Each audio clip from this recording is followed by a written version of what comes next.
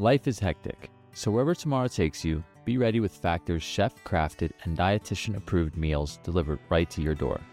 With over 35 options a week, including keto, calorie smart, vegan and veggie, and more, they've got a variety that fits your lifestyle. Factor has restaurant-quality meals ready to heat and eat in just 2 minutes. They also have various easy options for the entire day, from breakfast to midday bites, smoothies, and more. Factor is less expensive than takeout, and every meal is a nutritious and delicious experience, and it won't break the bank. You can customize your meals by choosing 6 to 18 per week. Plus, you can pause or reschedule deliveries anytime to fit your schedule. Factor meals are 100% hassle-free, giving you more time for what matters. Head to factormeals.com/otherside50 and use the code otherside50 to get 50% off. That's code otherside50 at factormeals.com for 50% off your delicious hassle-free meals.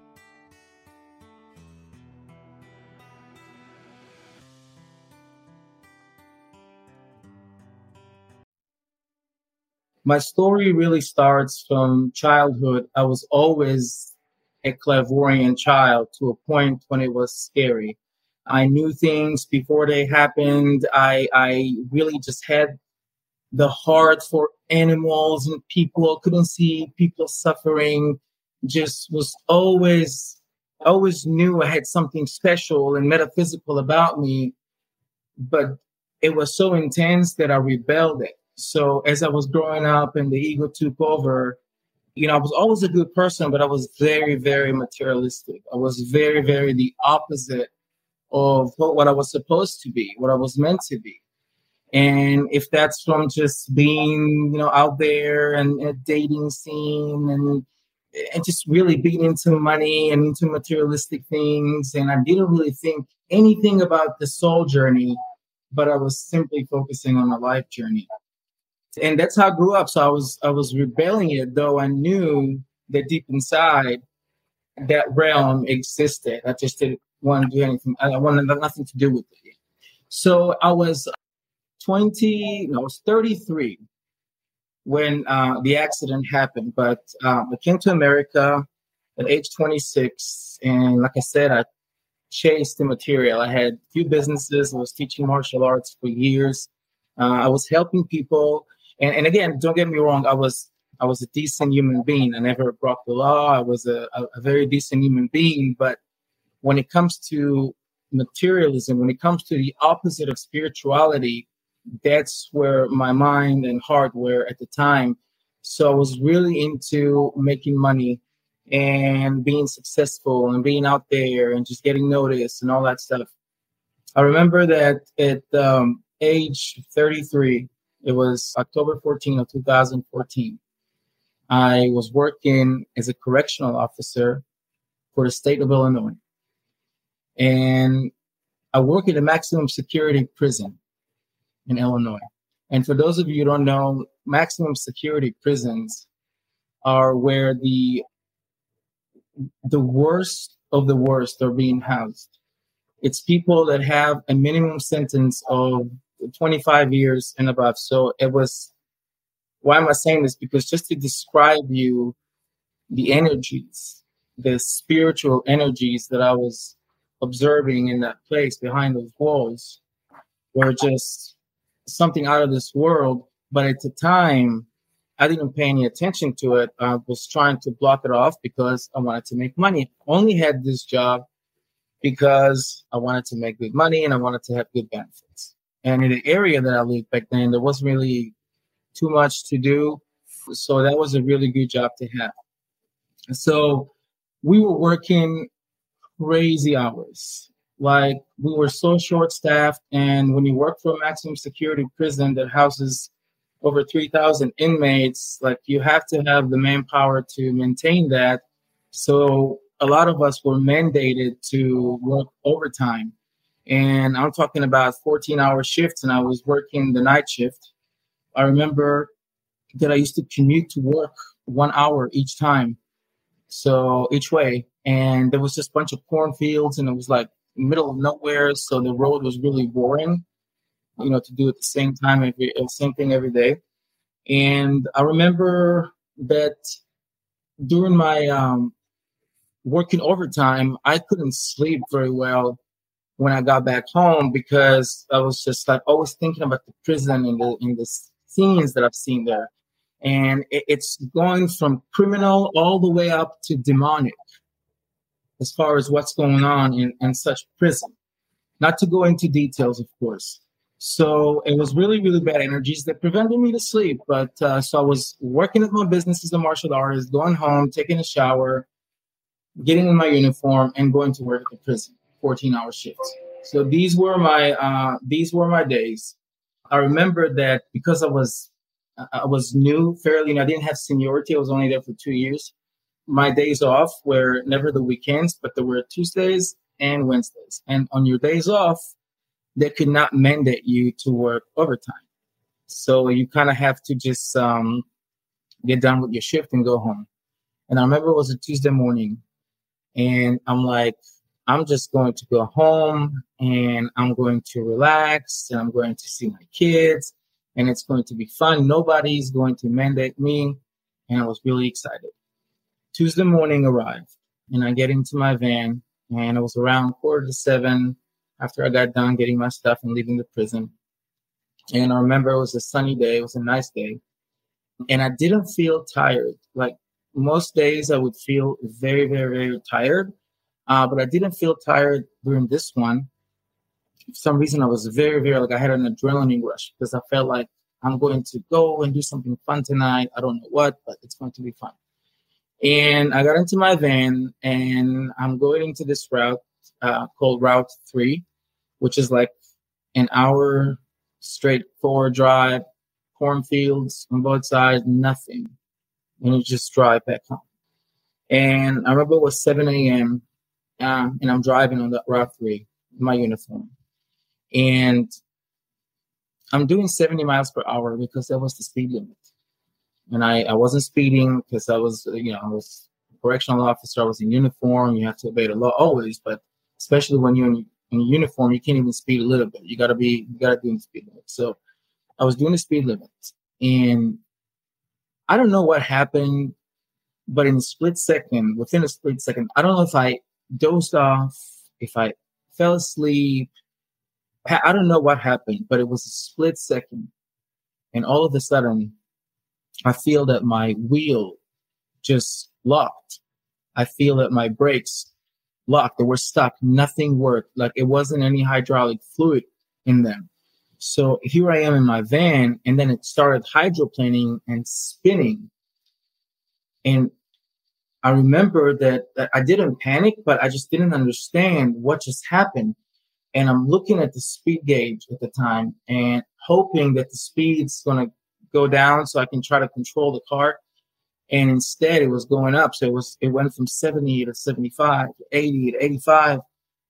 And I didn't understand what was going on. And then across from me, in the opposite lane, because it was a school week and it was 7 a.m. So people that lived there took their kids to school at that time.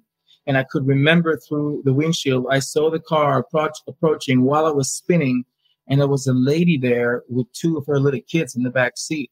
And I remember telling myself, no matter what happens, no matter what you did, no matter if I fell asleep or not, it doesn't matter.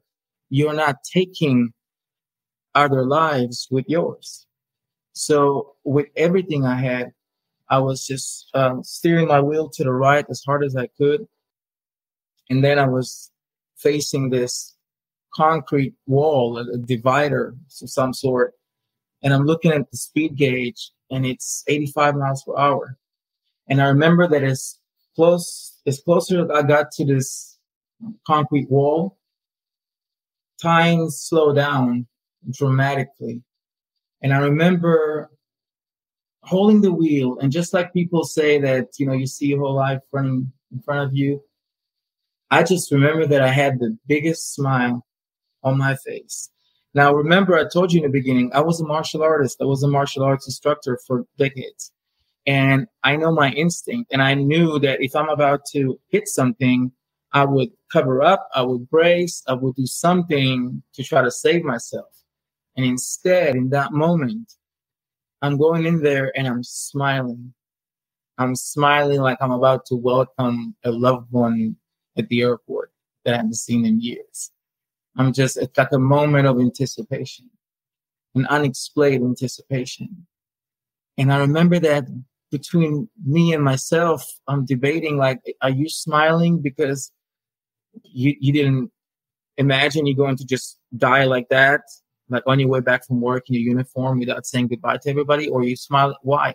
And I just didn't know why, but I was smiling and I wasn't afraid. I wasn't afraid at all.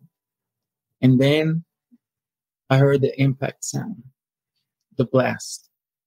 It was the loudest explosion sound I've ever heard in my entire life. And I've heard some explosions before, and nothing like that. Nothing like that. It was like the loudest thunder. And then all I could remember was the airbag starting to deploy, but it was so slow. And it looked to me like it was just sheets hanging outside to dry. It was a beautiful white sheets. It was just, amazing effect. And then all I remember is opening my eyes upside down.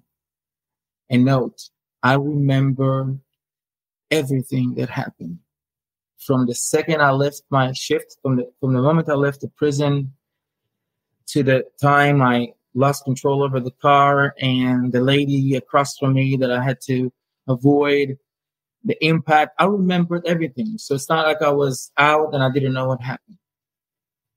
I was upside down. I'm in my van, and there are a lot of pictures of it online, and the van was squashed like a soda can. And the body of the torn vehicle formed some sort of like fork-like swords that were just on me. And I'm underneath, and I wake up, and it's the absolute best feeling I've ever felt in my entire life. And I don't know about other people, but I don't think I'll do justice with trying to describe it and downgrade it into human terms, into this world's terms, because there's nothing that can even come close to compare to how you feel. But I will try. First, I remember that I was amazed with the fact that there was no sound. It was as if the sound was sucked out of this world completely. There was no sound at all. Of course, there's no pain, there's no smell, there's no sense of touch. There's absolutely nothing. And then I noticed that my thoughts are gone. We always think, we constantly think, even at times that we are most relaxed. We can be somewhere vacationing in an isolated island and still enjoy ourselves and think about how much we're enjoying ourselves and think about how often we should do it. We always think.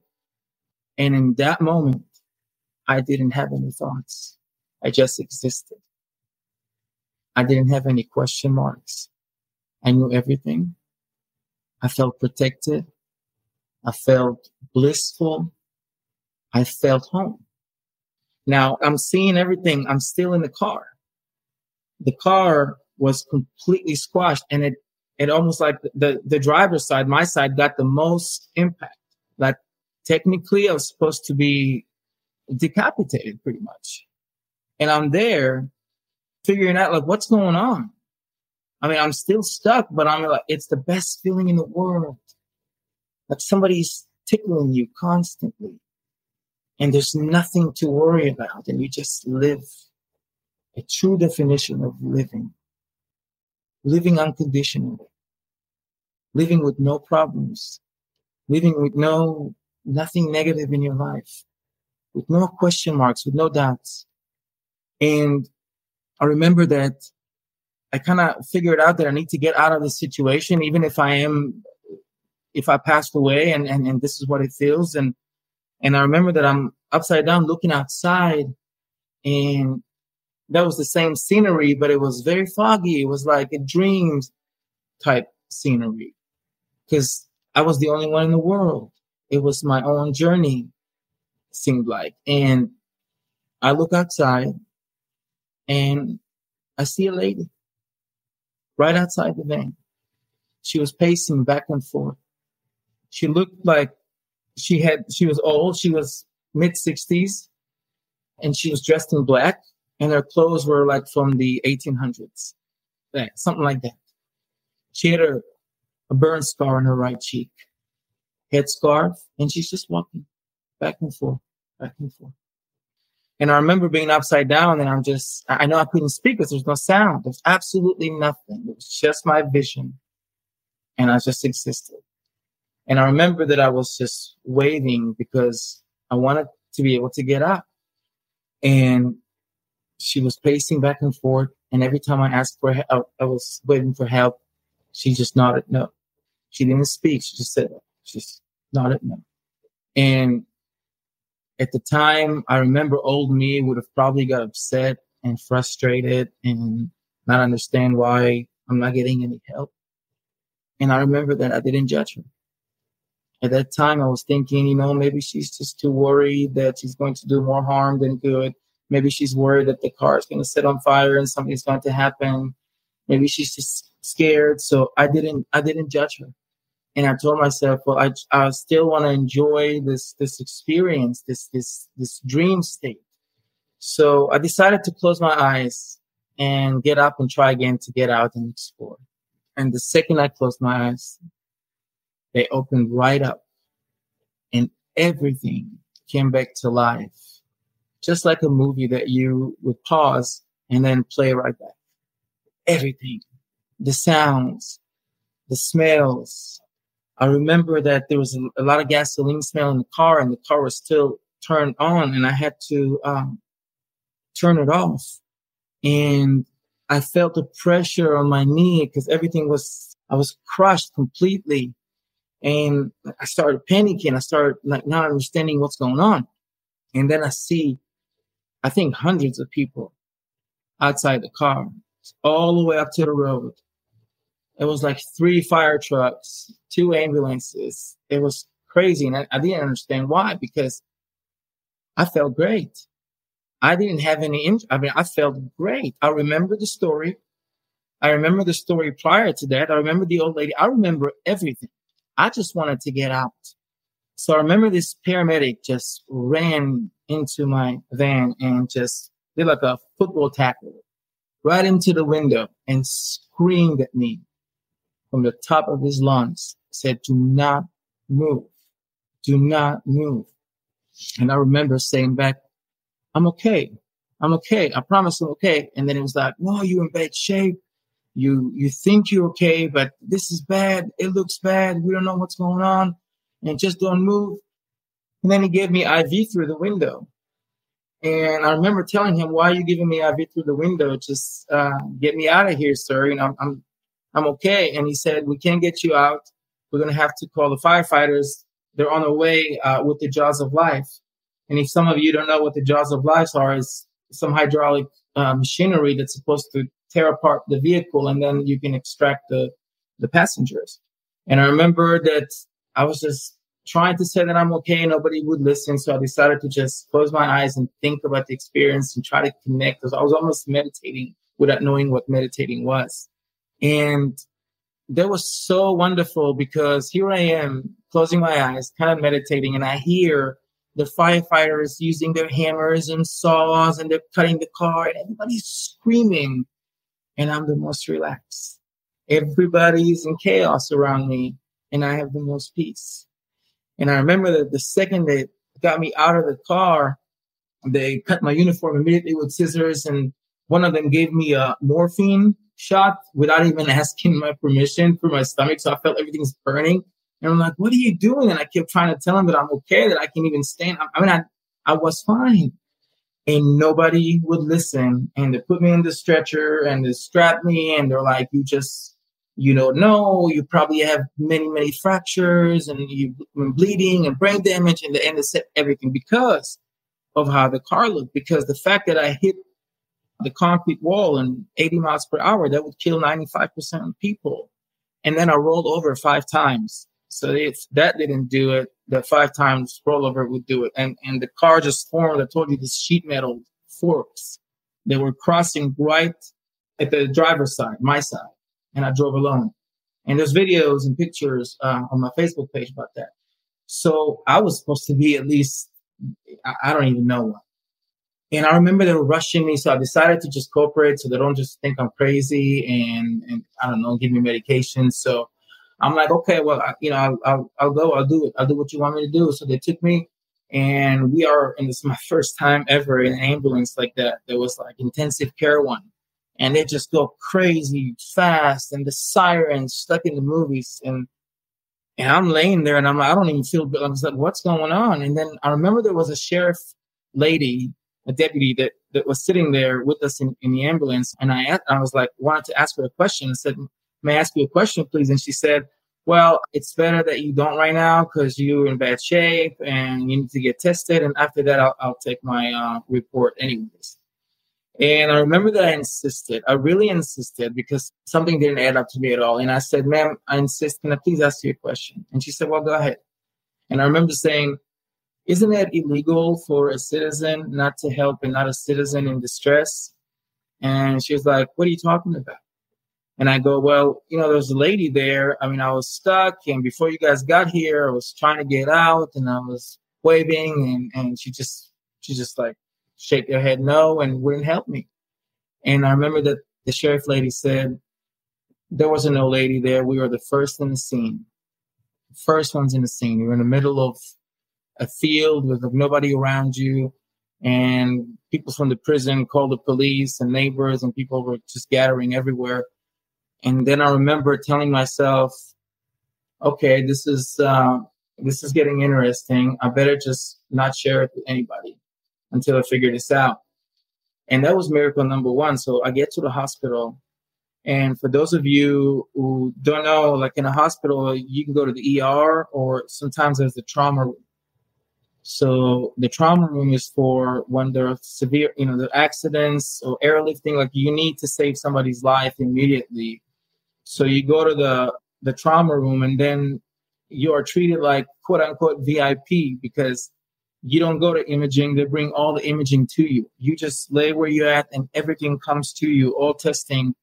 And I remember I felt like I just took a shower. I mean, I know, ironically speaking, because it's supposed to kill me 99.999% of the people. And that's what I was told after talking to investigators and road investigators and people that are into that, because I really just wanted to know what happened. And I go there, and they just scan me from head to toe, everywhere. And I remember just staying there and letting them do their thing. And I go to the bed waiting for the doctor. And I remember I had some friends coming to visit me because they heard from another friend that I'm there. And the doctor came to me and he said, listen, I've been here many, many, many years. I've never seen anything like that before. And I said, well, what are you talking about, doctor? What'd you find? And he goes, well, you didn't even break a nail. You don't even have a bruise. You don't even have any type of inflammation. Nothing. Nothing at all. Like you weren't even involved in any sort of impact. And he was really asking if that was me. And I remember showing him a scratch that I had here on my hand. And that scratch was not because of the accident itself.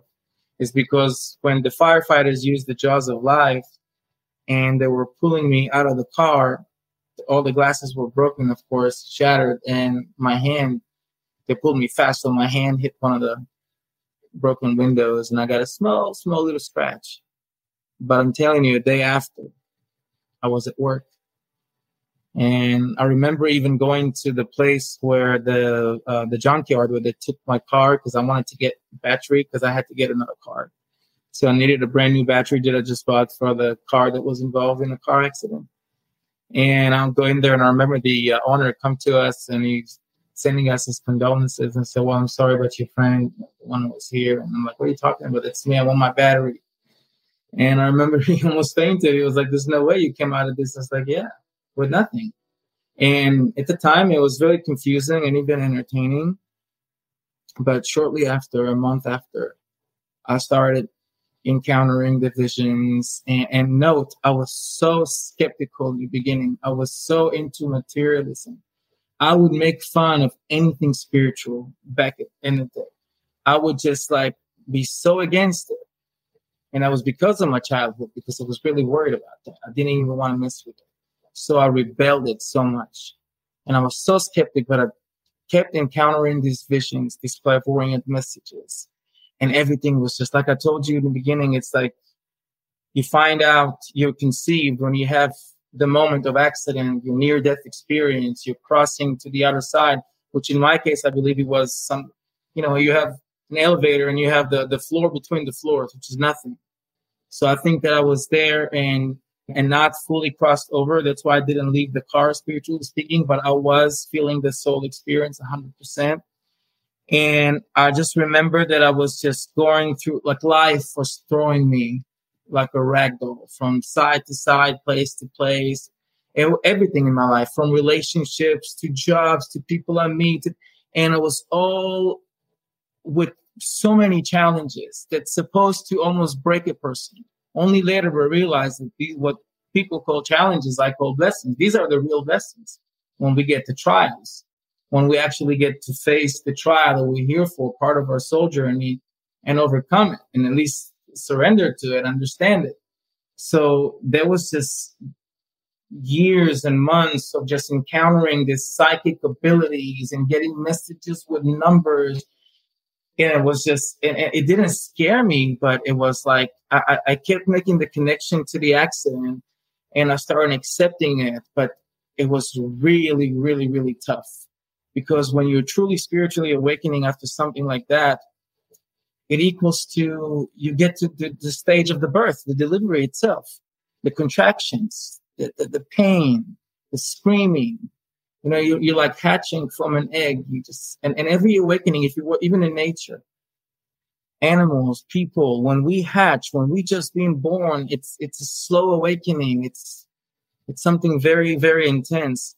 And that's what happened. And since then, there were 7 years that in the end of the 7th year, I was able to unite with my twin flame after having even false twin flames, because I didn't even know what to say in twin flame for the sake of it, because I felt it was coming, until I met my twin flame, which was the missing puzzle in my life to complete the spiritual awakening. It's not necessarily getting rid of your ego, but it's learning to live with it and balancing it so you always have your soul over the ego and not the other way around. And because of that, the consciousness, the knowledge is still being inherited to me or given to me daily, and through the fact that I help people every day, and I learn to live a life for the spirit and life of a soul and like a soul.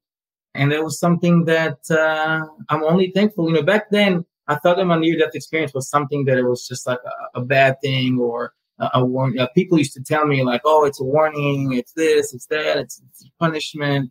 But no, I mean, that's what needed to happen. I was supposed to, and a lot of people ask me, do you have to have an NDE to wake up? Absolutely not. You can wake up just in a blink of an eye, from somebody smiling at you, from you having a child, falling in love, connecting, tapping into your soul. So yeah, and that's my story. And since then, I've been, for the past 2 years, just daily helping people from all over the world and using the near-death experiences. This is just, it's a story. It's fascinating. People relate to that. But to me, my story really starts 7 years after. That's the rebirth of my soul. And a lot of people ask me why I didn't have the classical near-death experience, which, you see the tunnel and the light and you see your body floating around, is because, some call it walking soul. Every new age terms have different terms for many things, but it's the same phenomenon. I was able to not exchange my soul, but connect to my higher self and just download that version of me, the one that's supposed to live its purpose here. And usually when that happens, you skip dying and reincarnating here as a baby and doing the whole thing all over again. So it's just it's a walking experience. You connect to a higher version of yourself and you soul swap. Soul swap is not with a different random stranger soul. It's either with a spirit guide angel or with your higher self, with who you are in other realms. Because I believe and know that at the same time that we're living in this consciousness, in this life, we do obey the rules of time. We have a past, present, future.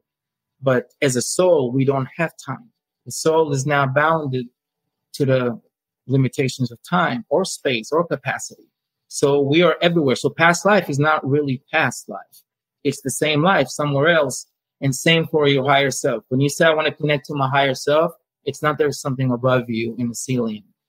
It's you in a higher realm of consciousness when you don't have any questions. You only have answers.